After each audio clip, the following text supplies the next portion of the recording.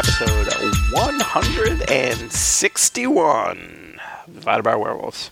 It was a very enthusiastic number, like that meant something. 161, yeah. The number of the Lord. Like whatever. I don't know. I couldn't even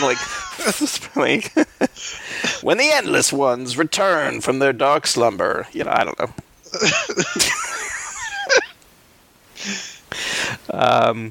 It is our first show in December. I can't believe December's here. Yeah. It's weird. Yeah, this year got away from me. It did. It totally did. I find myself just often going, wait, it's what? I know. Well, you know me, lately, I don't even know what fucking day of the week it is half the time. Oh my God. I hear you. Yeah. Yeah.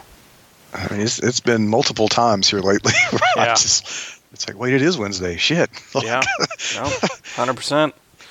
Although I do know that Tuesday a new season starts. Fuck yeah. So, hell yeah. I need that shit too. Good Lord.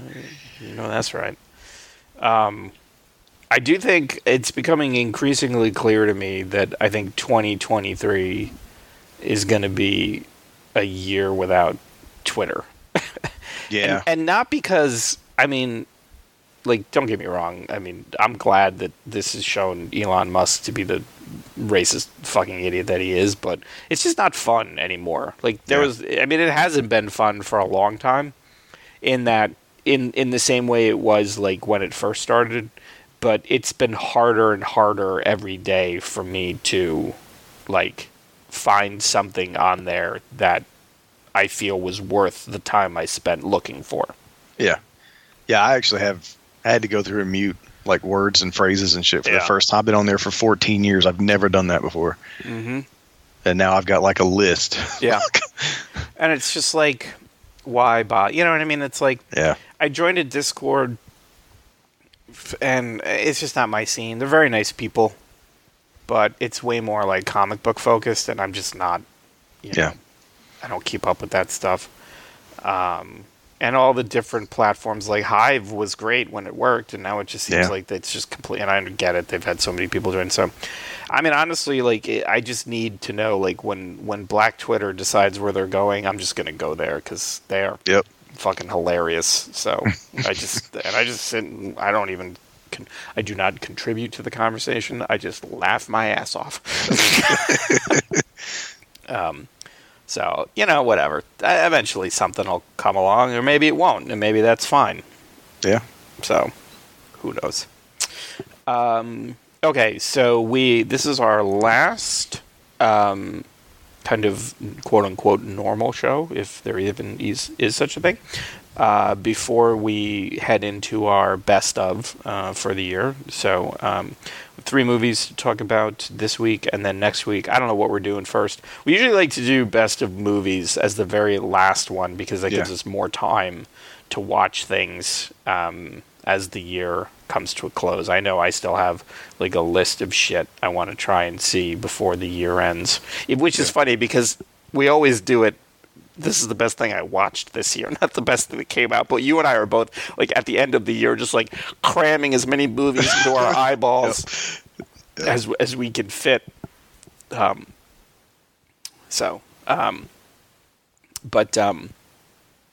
3 movies this week. One is on Shudder, just actually debuted on Shudder, and then the other 2 are just your good old VOD. What do you want to do first? We can do Black Adam first if you want. All right. So Black Adam, the much heralded return to form to the DC Extended Universe, at least in Dwayne Johnson's mind, anyway. Yes. So this is a movie he's been trying to get off the ground for quite a while. And basically features the titular hero who kind of gets awakened from his slumber in the country of, what's it, Kadak? Kahndaq. Sorry. So Kahndaq is this like kind of fictionalized Middle Eastern country that at one point in time had been oppressed by this king and found the same wizards that gave Shazam his powers, gave their own this other kid powers to basically free Kahndaq from this king. Shit kind of went sideways. Someone did a little too much freeing, and then as a result, their savior basically disappeared for however many hundreds of years. Now, kind of in present times, Kahndaq is basically occupied by Intergang, which is, just like how Marvel has, like, AIM and Hydra. Like, Intergang is just this, like, DC kind of giant criminal kind of, in this case, they kind of are like, they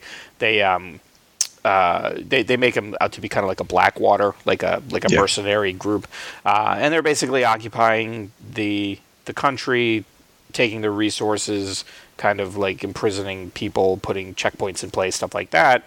And Black Adam ends up getting reawakened and decides to fuck shit up.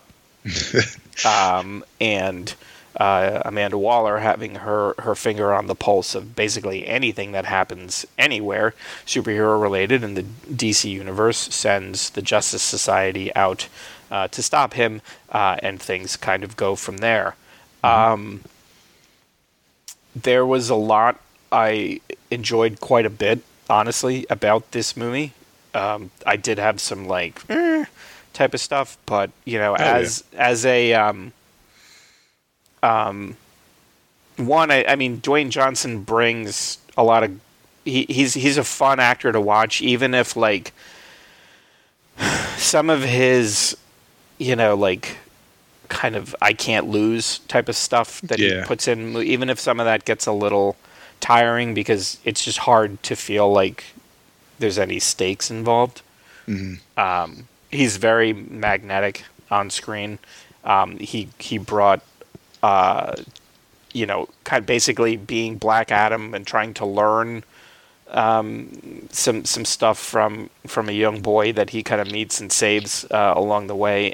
Amon, trying to incorporate some of what this kid is talking about as he goes about murdering members of Intergang, and that was one of the things that I thought was not that I'm a proponent of watching people die on screen, but Black Adam is not Superman. Right. Black Adam has no problem whatsoever killing people if they are raising a hand against the folks he's trying to protect. And I think it's fine to have those different types of heroes in comic book movies, because there's those different types of heroes in the comic books. Mm-hmm. You're not going to have that. You're not going to have a Lobo dealing with situations in the same way that Superman does. So if you're going to make a Lobo movie, you're going to have to be true to the character and have him do what he does, in the same way that, like, as much as we did not like the swearing and what, not that we didn't like the swearing in Logan, but right on the heels of Deadpool, it felt very much like they were just like, yay, we got an R, fuck. Right. But like the level of violence in Logan from an unchained Wolverine is exactly what you would expect. That's who he is. Absolutely. And so for Black Adam to be just like annihilating these guys, and some of the scenes, there's one scene in particular where he's talking to Hawkman and he had just flung some guy like way off, and Hawkman's like, where's did you kill him? And then there's a pause and you see the guy land miles away and he's like, he didn't make it. Like, that shit was funny. Like, so they were able to use, humor. It wasn't just like, so the problem with, I think sometimes when you have someone who, so when you have some people who are super into the comics and they're trying to bring that sensibility to the screen, but then they have to work with people who are not into the comics and they're trying to make a movie that makes money. There's always that kind of tension there, and sometimes that tension ends up you get pressure on both sides, and what you end up with is something that works really well. But sometimes you get pressure in ways where stuff doesn't work. So, like, having someone kill people for no reason whatsoever, and it just kind of comes across as like just stupid, like that we don't want. But in this case, I felt like Black Adam's response to things was entirely appropriate in the way that he kind of moved his arc through the movie to take into account the views of others, and be a different person at the end than he was at the beginning was fantastic. And then the humor that they added was great.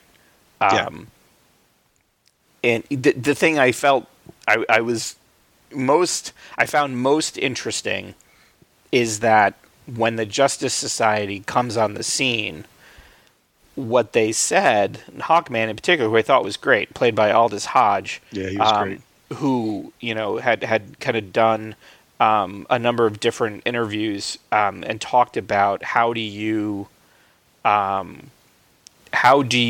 play a character like Hawkman, who has had so many different incarnations. And he was like, well, you take the parts from all of them that work, and you basically make your version of the character. And I think he did a great job. But when the Justice Society kind of first shows up, what Hawkman says is that we are here for global stability. And I thought that was really interesting, because that's different than we're here to stop the bad guys. Because if they were there to stop the bad guys, and this is what the folks in Kahndaq were kind of saying, like, this fucking gang, these mercenaries have been here for how long now?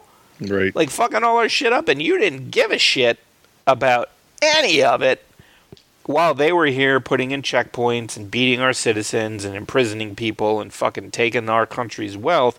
You only had a problem with it when somebody showed up and started killing folks. And I thought that was really interesting, this idea of, like, it's not peace.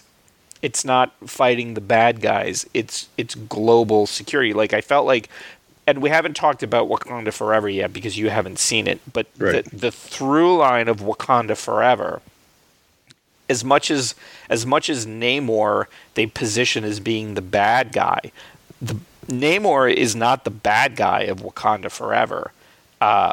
Western nations, the United States and Europe and other primarily white nations, are the bad guys of Wakanda Forever. And that was a very interesting to me kind of aspect of that movie, because I felt it somewhat reflected here, where the established superhero group, they're only there because this new power is there that might destabilize the region, regardless of the fact that this person is actively trying to help this country. Right. But I mean, at the same time, I'm like, well, wait a minute, where the fuck were these guys when Doomsday was running around? Yes, right. And I think that's the problem when you start throwing shit in to make it interconnected. It's like, well, where's Shazam? Yeah. Like, we got a really awesome mid-credit scene that I thought was great and perfectly in character and loved it, but I was like, where's Billy Batson? Like, that's who we're supposed to be seeing. Yes, exactly. Yeah. I mean, but like, Dwayne Johnson has been very vocal about wanting Black Adam and Superman to throw down. So, and very, pro Henry Cavill putting the suit back on and stuff like that. So, that scene was like, I mean, this movie was so much fun for me, and I know it's bad. It's like, it's not great as far as, like, you're not looking at something like Black Adam for like this deep, convoluted plot, and and it's going to have, it's going to get from point A to point B, and you're going to be able to pick most of the beats out pretty easily, and it had some hokey dialogue, if they had said hero one more fucking time. Yeah. But still, I still couldn't help.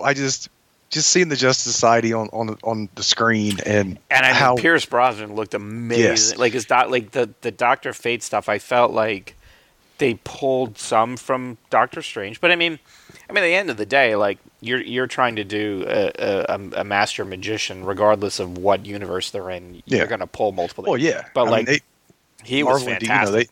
yeah, I agree. And Marvel and DC do that to each other in the comics all the time. It's just they have their Superman and we have ours and stuff like that. And so same thing. Yeah, I mean, there was a lot of Doctor Strange stuff in there, but and the thing with that is also like a lot of people have never fucking heard of Doctor Fate, so kind of. I could see why they did kind of some of the stuff they did, but yeah, he was fantastic, and it was just so cool to see.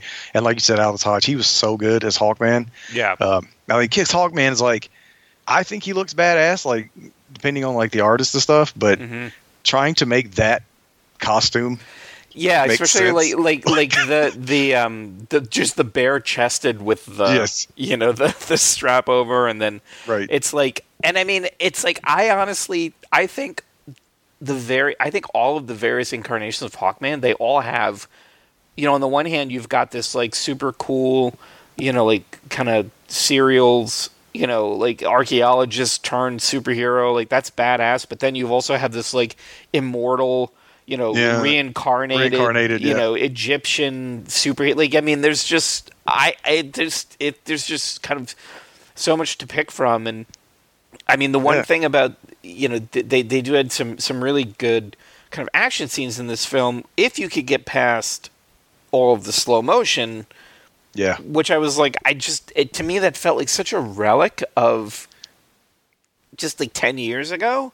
It very much felt like that. I kind of got that feeling from it too. Like it felt like a really early superhero movie. Right.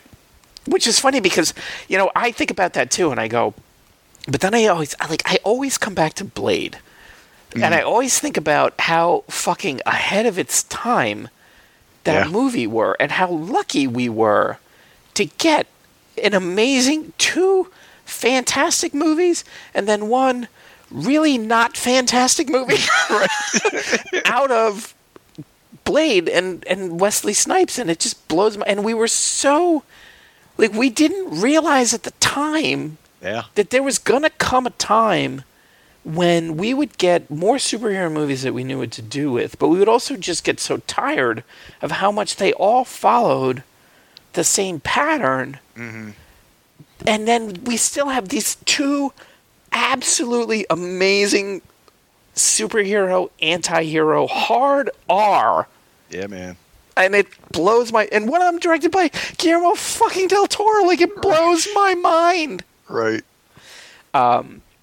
So the one thing I do have to ask you, because I don't really know... Like, Atom Smasher and Cyclone. Like, Cyclone, they kind of listed her originally, like, on her rap sheet was, like, Red Tornado. But Red Tornado was, like, an android. So, like, is Cyclone someone in the comics, or was that, like, an amalgamation of heroes that they made for this movie? I think it's just for the movie, to be honest. If there may be a character named Cyclone in DC, honestly, I don't know. I can't remember for sure, but I think that was just for the movie, because if you're going to put, if it was going to be Justice Society, it would have been, like you said, it would have been Red Tornado. Right. And then same thing with Atom Smasher. Like, I didn't really... Is Atom Smasher, like, getting big? That's his deal? Yeah. Oh, okay. Yeah. Yeah, he was pretty, like, his look was spot on. He was just a fucking idiot. I didn't like that part, I love that his father or grandfather, Henry Winkler. Like, like I would like to know the story behind that, because I love Henry Winkler, and by all accounts, he seems like an absolute sweetheart of a human being. Yeah. But it's like, where the fuck did that come from? I know. Yeah, like who? Yeah, like seriously, like is it somebody like on the production, like he's friends with him or something, and like wanted him to do it? Like I don't know, because he was like, I would love to be in a DC movie, and they're like, okay, right. And what's funny is, it's like, I don't know, it just anyone who grew up watching Happy Days is like sitting there looking at that, going, all right. Yeah, pretty much. Sure, I guess. It was bizarre, but I loved it. Yeah, and that's the thing. It's like, as I watched it, I was having a great time with it. It's just that some of those things kind of were popping up and I think that's when it's more like I think about the stuff afterwards, and I think it's I loved, like, my favorite DC movies have been more of the one-offs, like Wonder Woman or Aquaman or Shazam, less so the ones where they made a point to make them be connected, although the Snyder cut of Justice League I enjoyed quite a bit. So it'll kind of be interesting to see. And I mean, as far as like, and this is where I like when you kind of have the whatever, the schoolyard discussions over who can beat who. Like, for me, I go, okay, fine. Dwayne Johnson wants to have a movie where him and Superman throw down, and I understand, like, Superman's kind of vulnerable to magic, but, like, I don't give a fuck what contractual shit you have that says you can't lose. Like, you gotta lose. Like, I'm not personally gonna be here for a movie where Superman gets his ass kicked by Black Adam. Like, that's just right. That's just me as a person. But well, and somebody asked him about that too, like, because he was so wanting, like I said, so wanting the Superman Black Adam thing. And somebody said, could Black Adam beat Superman? And he's like, oh no. He's like, Superman's like the most powerful being, in the world. So yeah. And it's funny because one of my favorite comic book, like, memories is in Kingdom Come, when Billy Batson there, who at that point he had the worm kind of in his he was being mind controlled, kept like transforming back and forth, so that the magic lightning would fuck up Superman, because he was he knew how vulnerable to magic he was. So, like, that aspect to me, like, I love that aspect. I also loved, in that same comic, him using the lightning to detonate the nuke. Like, using that aspect of his character, like how he becomes his character and that was the one thing, and they kind of, like, that was one thing about Black Adam I actually did enjoy quite a bit, was that they do kind of like a little head fake bait and switch in terms of, like, his origins as a character. And I feel like they played a little fast and loose with, like, how that shit works.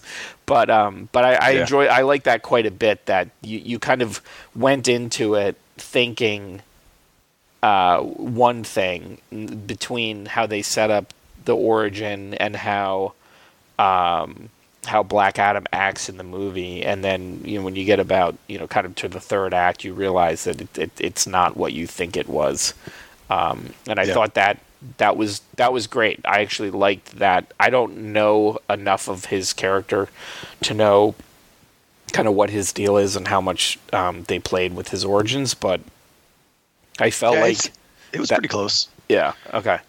I like that quite a bit. So, I mean, all in all, like, it was one of those movies that, like, when it came out in the theater, I was just like, I just don't feel like going to see that in the theater. I did not expect to like it as much as I did. I honestly did. I was surprised at how much I liked it. Yeah. And he was fine as Black Adam, but it was, like I said, it was Hawkman and Dr. It was the Justice Society for me that made the movie. Yeah. Yeah. Well, I think they were kind of, like, allowed to have more personality and kind of go through a bit more. That's the thing, when when the protagonist of the story really is, I mean, he's not really given a lot to kind of, like, to fail and to, I mean, he definitely, his character kind of grew over the course of the movie, but that's not, I think people wanted him to show up and start fucking cats up and just keep fucking cats up all movie long, at which point then, you're kind of letting others do the more kind of emotional heavy lifting. So, yeah. But yeah, I mean, for me, I would definitely put it put it up there with the other kind of one-offs. Not Wonder Woman 84. That movie is still fucking garbage. I still can't believe that happened. I know. So I still. I just remember my wife and I split it up over two nights. Yeah. And the second night, we were both like, "Oh God, do we have to finish watching this?" I just couldn't believe it. I was so excited for that movie. And and then, like, Jesus, we had watched it the night before, and we weren't drinking. We're totally sober when we watched it, and we started up and going, "Wait, do you remember what's happened?" I don't know. Like, yeah, pretty much. Yeah. Yeah. I still haven't gone. I still haven't gone back to it.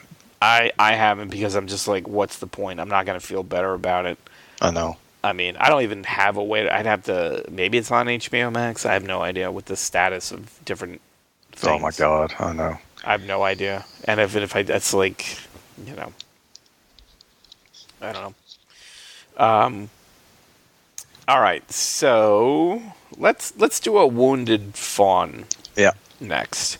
So, A Wounded Fawn debuted on Shudder this past Friday, directed by Travis Stevens, who had done Girl on the Third Floor, which was terrible, and Jacob's Wife, which was fantastic. Yep. And then written by Nathan Fawdry and Travis Stevens.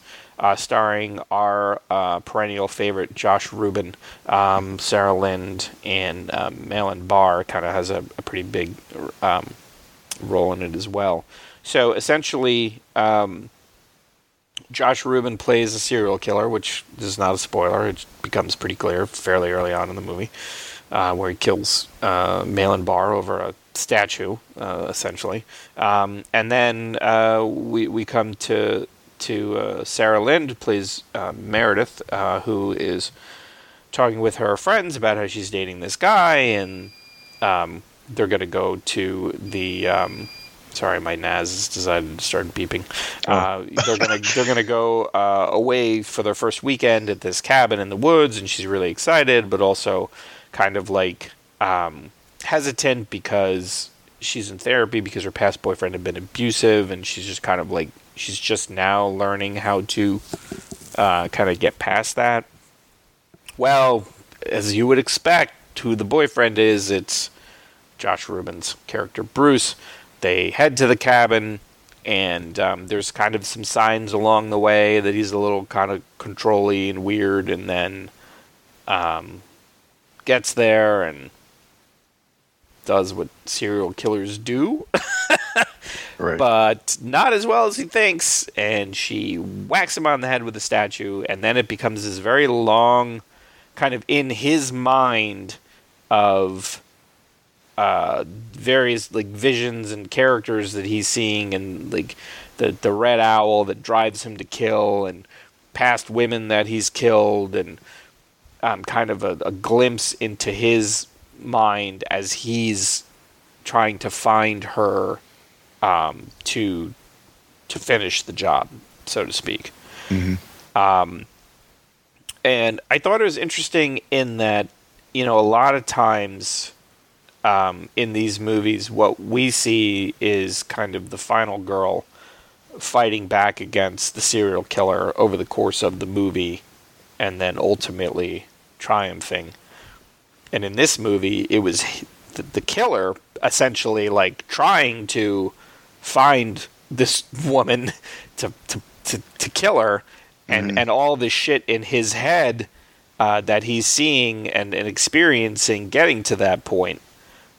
But I still feel basically the way that the movie ended, that and what she looks like at the end, that I still would have preferred to see what the fuck she did, because no shit. I'm like, he ends up essentially writhing on the ground, and she's dressed in what looks like a tarp or trash bags. Yeah. And somehow managed to like convince him she was somebody. Like I would like to know what the fuck she was doing. Yeah. Exactly. Like she's got he's got a severe head injury, and so he's seeing all that, and he's already nuts. So he starts seeing all this crazy shit that's not there, and she's like putting on like this weird like performance almost. Right, like taking advantage of like the statue, whatever that he grabbed, was like some Greek, mythology type of stuff, and taking advantage of all that but also like she's only one person, and he's having visions of like the various like women that he's killed. So it's like, where is the other people coming? Like, it can't all have been her, because it's that there just wasn't, unless she brought like a trio of community theater actors and actresses. Like, there's just not enough folks for this performance. I mean, the one girl that he killed, the girl from the start, her body was in that barrel. I was like, is she like putting her body up and shit? Like, right. Like, I don't know. It was fucking weird. And that's the thing. It's like, you don't know how much of it is supposed to be, like, she basically was just essentially staying ahead of him, and staying away from him so that he couldn't kill her. And then his mind was taking care of the rest. Right. And she was like taking advantage of what was in his head to, essentially best him. Right. Or if there, like you said, there was more to it, she was using props and lighting and whatever. And it's like, and that's the thing. It's like, I love Josh Rubin. I mean, his work is so good, and I guess I prefer the stuff that he writes himself better. Yeah. Yeah. But he's still a lot of fun to watch. I just don't know why he was the focus and not her. Yeah. Yeah, like you said, it was an interesting, there's some interesting decisions made for the story, but I mean, I still thought it was really cool. Like I think at the end of the day, I think I liked it, but it was weird. And there was like, because a lot of the imagery was cool, but then some of it was so silly, like when they cut the head off the owl, and it's that weird red thing with the two eyeballs, and it looks like so shitty. Oh yeah, that was really weird. I was like, "Are you serious? That's the best we could do, guys?" Like, yeah, that was really weird. It was almost like, I don't know. It's like that would have made more sense in like Mad God, but only because Mad God was claymation, not because Mad God was shitty. But just because, like, you're like, oh, okay, it was like the spaghetti monsters from Sesame Street. But yeah, so it's funny because I know, like, I saw Josh Rubin was on Twitter, and he was like, I want to be on all your podcasts. It doesn't matter. I want to be on all your podcasts. I want to talk about the movie. And I was like, wait a minute. I thought, like, when you were doing Scare Me, you were like, I'm going on all these podcasts. And then you were like, when you did Werewolves Within, you're like, I don't have to go on people's podcasts anymore if I don't want to. And now you're back to like, put me on all your podcasts. And I was like, I obviously didn't ask him to be on ours because I just didn't want to, one, be rejected, but also I was like, I don't think he means us. Like, yeah, no. I mean, you'd have to carry the weight because I'd be sitting here not saying shit because I'd be so nervous anyway. But yeah. Well, also, I mean, I'm sure when he's like, I would like to be on all your podcasts, it's like, I'm sure there's probably still a listener threshold we have not quite met. Oh yeah. Yeah.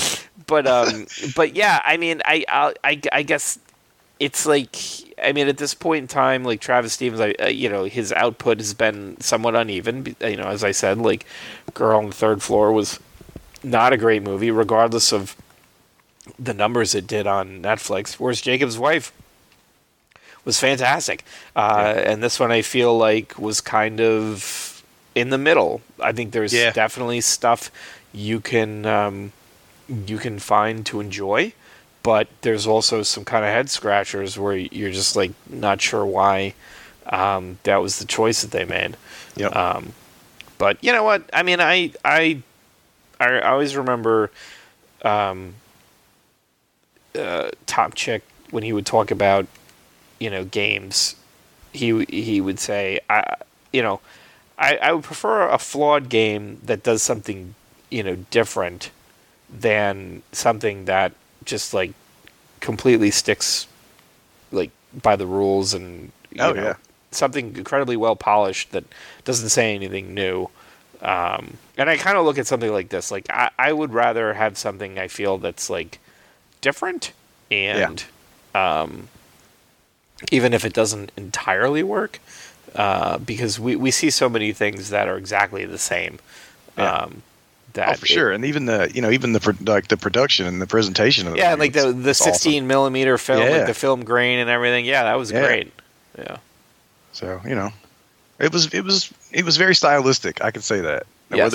Whether that style works for you or not is read your own mail there. But I enjoyed it. Yeah. Like we said, that is available on Shudder. So make sure to check it out as they have their.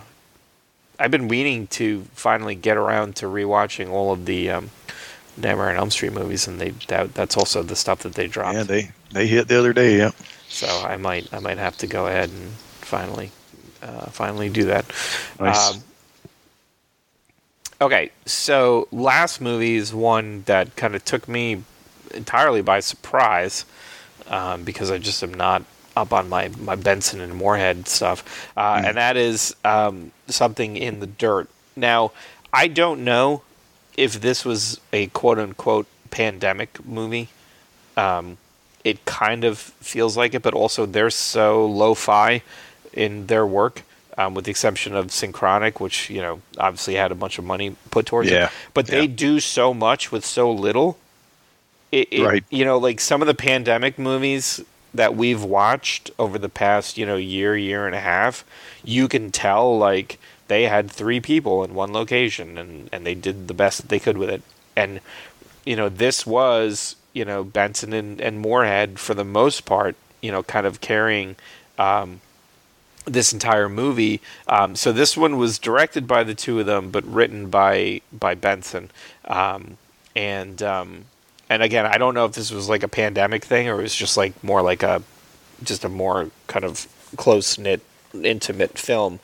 But if it was a pandemic film, it's like, I think it's so easy to dismiss smaller independent filmmakers until you see what folks who are used to having a lot of resources do when their resources are constrained. Mm-hmm. Because these two guys will fucking knock it out of the park. You give them a whiteboard, right. you give them a camera in one room, and they'll make a 90-minute movie that'll blow your fucking mind out. Yes. Like, they're so good at working with so little that even it's like and it's so amazing to me to see how much mileage they can get out of just the two of them. Mm-hmm. And a smaller setting and just a really fucking good idea. And it just kills me to think of how much money is just given to filmmakers that just aren't as good. Yep. And I don't know if I want them to be given a shit ton of money. I mean, they were they did Moon Knight, which was a fucking great show, and then they turn around and come right back to their roots and put out yet another one of their movies and their movies. And when I say movies, it's not a pejorative. Their movies are so much fun. Yeah, and it's like you said, Synchronic was kind of them. Their biggest stage at the same time, it's still one of their movies, but then, and then Moon Knight, and then they come back and they go right back to like something like on the level of Resolution. Yeah. It's crazy. And it's so good. Yeah. like this movie stayed with me a couple days. Like, I'm not going to lie, because I was just mesmerized with the ideas in it to try to figure out if I was reading too much into things. And that's what I love about their films. Sometimes there's like Spring is straightforward, right? But then there's other shit where you're just like, am I like, you start reading things into it and you're like, am I reading too much into it? And I feel this one is very much in that kind of vein. So basically, Aaron Moorhead plays John Daniels. Justin Benson plays, I think, what I would consider kind of the main character of the film, Levi Danube, and he does an amazing job as Levi. So Levi is this guy. Life isn't necessarily in what you'd call the best place. Right. Moves into an apartment in this Laurel Canyon neighborhood of Los Angeles, sight unseen, found it on the internet, and meets John, who has been living there for like 10 years. And when he first meets John, John's got what looks like blood kind of spattered on him, and he's like, it's just from I was doing a goth wedding. It's cocktail, whatever. And you're just like, okay, that's a very weird Right. Explanation, but okay. Well, essentially, they start hanging out, and one day they see this weird. They have this like quartz ashtray, and it starts reflecting light in an odd way, and then starts floating. And they go, well, maybe obviously there's something weird going on here. We should make a documentary about it. And there's like this joke about how much do you think Netflix would pay something like this? Oh, easily $10 million. Thinking, okay, our way to fame and fortune is going to be to get rich selling this documentary. As the film unfolds, we learn more about Levi, that there's kind of some things about him, some things about his past regarding his sister that we keep finding out about. We also find more out about John. The difference is that the stuff we find out about Levi, I think it makes him a more endearing, sympathetic character. The stuff we find out about John makes him a more kind of sinister, in my mind anyway, character where you're less sure about his motivations and what's going on. Along the way, then, there's all these kind of discussions about geometry and the city planner of Los Angeles, numbers that keep showing up in multiple places. There's a plant that starts making weird fruit. There's just geocaches with items that hold significance and to lead to more coincidences. And I tweeted out about this, that it reminded me of Under the Silver Lake, which I love that movie, and it felt very much like this kind of conspiracy theory laden scavenger hunt across Los Angeles with two guys that might, on the one hand, they're finding meaning in seemingly unconnected things, but is that because they actually are connected? It's just that you have to be given the trail to follow to see those connections? Or is it just two guys, like, desperately hoping that there's a connection, and so they're seeing one where one doesn't exist? Yeah. And then it ends. Right. And the ending for me, oh shit, like out loud. Yeah, like, pretty much. Yeah. And I don't want to give it away because I feel like it's best, like, you really should experience it for yourself. Yeah. Yeah, this is one of those things where it's, I don't need to see a trailer. I don't need to know anything about it. Yeah. I know it's the new Benson and Moorhead. I'm good. I'm going to watch it. I went in completely blind. I had no idea what it was about. Yeah, me neither. And man, yeah, it was with me for a while too. Like I'm still thinking about it. And for me, the question that I have to you is, after the ending, all I kept thinking about was how much was John directing, right, or how much was John just on the ride with Levi, but also taking advantage. Like, it's like I want to talk about this movie having spoiled it so that we could get more into it, but my take, like, I read a bunch of reviews afterwards, like, oh, these, like, affable losers go on this, whatever, and they're just kind of like, oh, you see conspiracies when you see it, and I ended it going, I think it's way fucking, I think this one cat was like, I think on the one hand, you could be like, he set this whole fucking thing up. Right. On the other hand, I'm like, there's certain aspects of it I don't know how he could have set up. Yeah, well, even and even because kind of the way they play some of this movie is from the perspective of the documentary and stuff, and so they had the interview with the one person who even said, just how much of it was real. You know what I mean? Like, so, it's you just don't know, and that's and they're not going to tell you, right? That's kind of the right, but the way that John is and the church that he was involved in being this like apocalyptic death church and kind of like some of the stuff that they're talking about, like it would make sense that this is something he's knows about and is taking advantage of for the purpose of his church, but at the same time you just don't see how it would be feasible. That like there's just too many things like he just would not be able to know about ahead of time, you know what I mean, in order to take advantage of. But that was like some of the stuff I kept coming back to, and God, I love that this idea that like I watch this movie as it was unfolding, and I was very skeptical as things were happening because of who they were and kind of the way that they kind of wrote these guys where they're trying to get rich making a documentary. Of course they're going to see things that maybe aren't there, but then you're like, well, fuck, maybe this one guy has more to do with it than the other. And then some of the stuff, the way that they showed Levi and they played with time and kind of what he was saying and where he was and everything, and you're like, well, shit, like when are some of these conversations taking place in reference to the movie? And it was one of those ones where when I was done with it, I was like, well, I need to watch it again to see what I can figure out.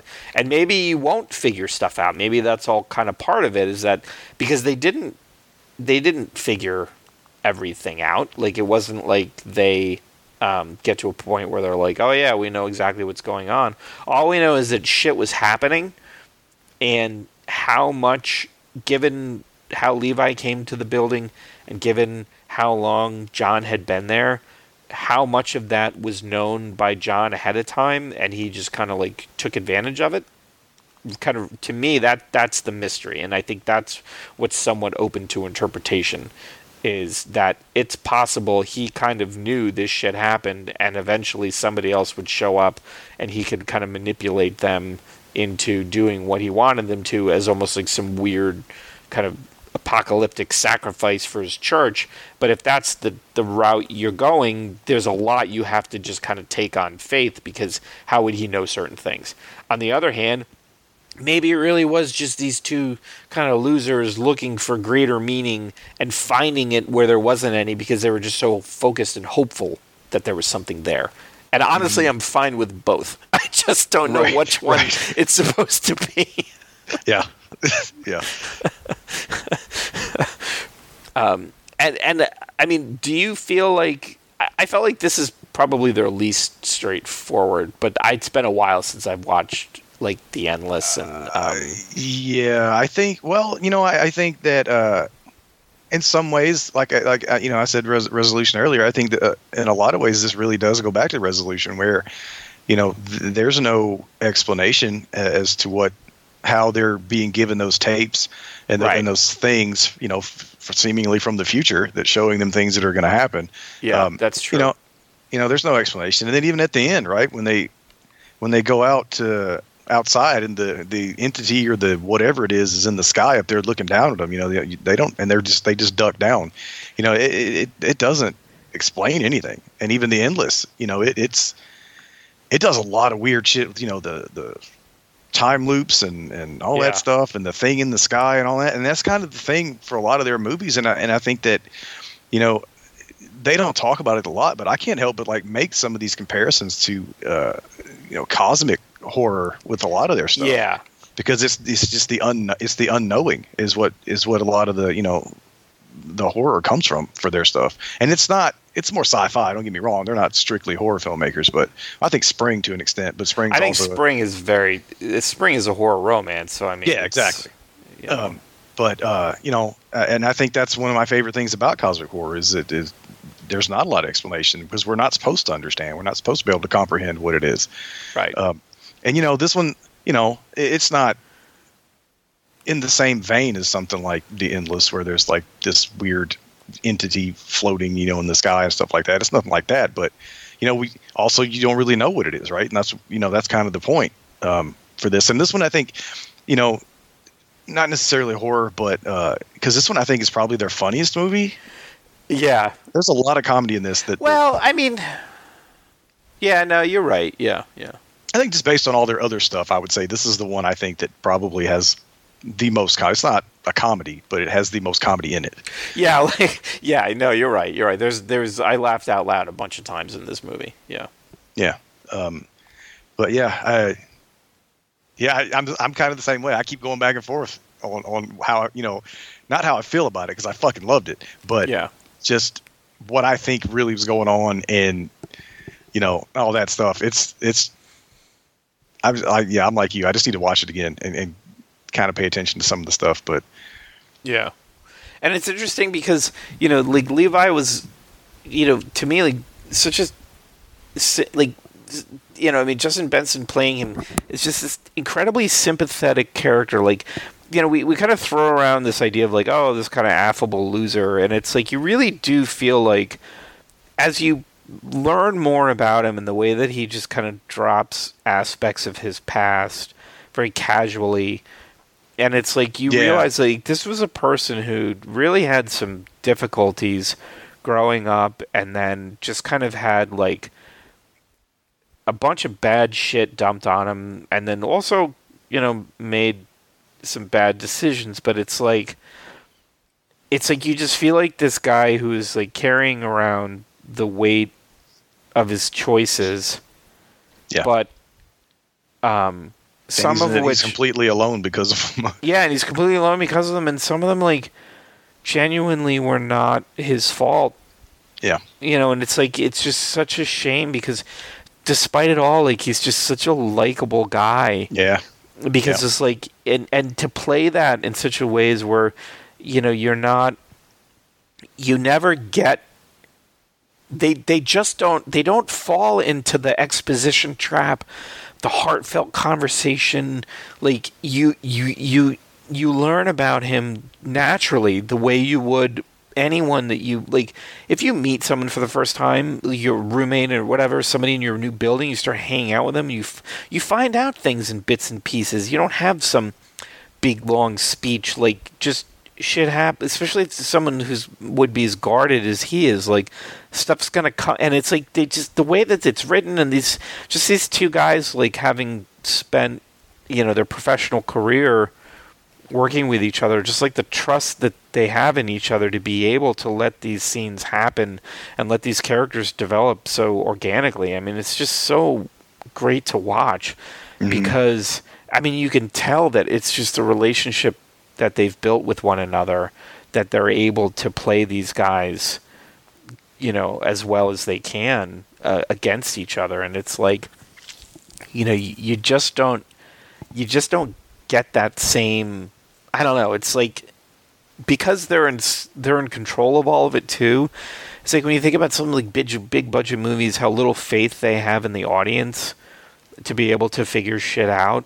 That like where they would have to put in the like obligatory exposition speeches and just like moments where they think they're being revealing, and you're just like, yeah, no shit, right? Like, right. And it's like, and it's just so great to watch films that expect their viewers to be intelligent and figure shit out by what the movie is giving you, but then also at the same time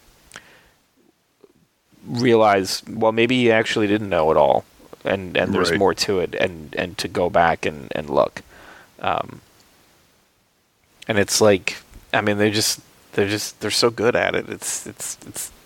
It's just great. It's actually kind of annoying, but I'm like, I'll never be that good at anything, but that's cool. Whatever. Not amazing movie, for God's sake. Like, yeah, right. Exactly. I was like, I would just love them. Like, if like, oh man, like just them and the Daniels to just do a movie together. Oh my God. Yeah. Jesus. That would be amazing. That would be fantastic. But yeah, so it's available all the normal places you would stream stuff, and I use what shirt did you get? I ordered the spring shirt with the monster or the speech at the end. The monster. Okay. I asked my wife to get me a red Angry Dave. Nice. Because I thought that was fucking hilarious. Yeah, that's great. I mean, honestly, I wanted so many of them, but I know. I have so many. I want the one that says a Benson and Moorhead film on it too. Yeah. But yeah, I had to get that one because Spring. Like, I still think Spring is probably my favorite. Yeah. Yeah. I need to do a week where I just go and watch all their stuff. Yeah, I did that for one of them. I went back and rewatched everything not too long ago. Yeah. I guess it was for Synchronic. I went back and went through everything. Nice. All right, so that is it for movies. For games, I'm continuing to play God of War. It is long and taking a long time to get through. And I just recently hit this I don't know what you'd call it, like this new area where it's like there's like a ton of shit to do. Like it's kind of like a Metroidvania in that like you'll get new shit, be able to go back through old shit and do more shit. But it's like this wasn't even this. It was like I went back to an area for story purposes, and then as part of the story purpose stuff, you end up some guy ends up falling off a flying boat, and then you end up somewhere where you realize, oh, maybe he's still alive, and we can go after him. And this place takes fucking forever. And you're just like, is this supposed to be like endgame stuff? Am I supposed to be doing this now? And it's just like, you know, and I'm enjoying it, but at the same time, I'm also just kind of like ready for it to be done. Like I didn't realize I actually got like 94% of the trophies in the first one. There was like 2 that I missed, but there were ones like you had to go backtrack and find ravens or collectibles or something. And so I kept kind of like going back and forth with myself on this one about like, well, you know, would I get all the trophies? And like, there's so much stuff that like, it makes more sense to go back and do it after the story ends because there's some things you can't get until after the story ends. So you're going to have to backtrack anyway. And I'm just like, I don't know if I have the patience or the whatever to go back through and do things. I might just, once I'm done with it, be done with it. But at the same time, it's like, you know, kind of while I'm here, if I can see shit, then I want to kind of go for it. I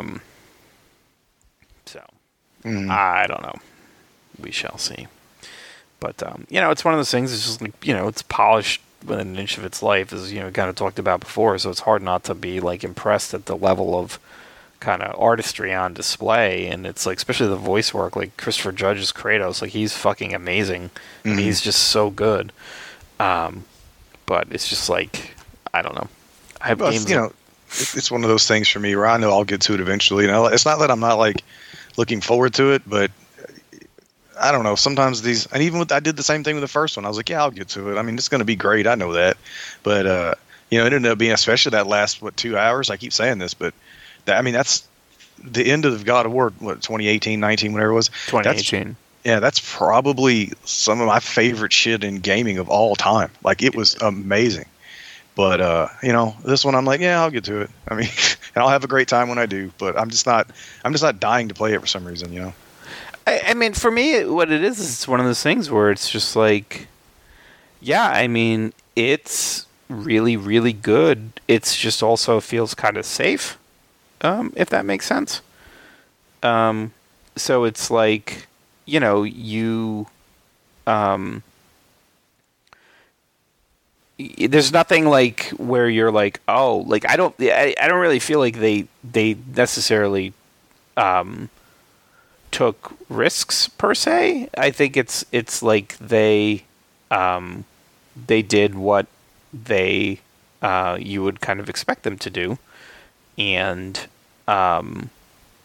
they're providing an extension of the story of the last one, and the combat's fantastic, and there's tons of skills and armors and things like that, but they're not making any, especially because like on the heels of like The Last of Us 2, where we saw going back and forth between characters.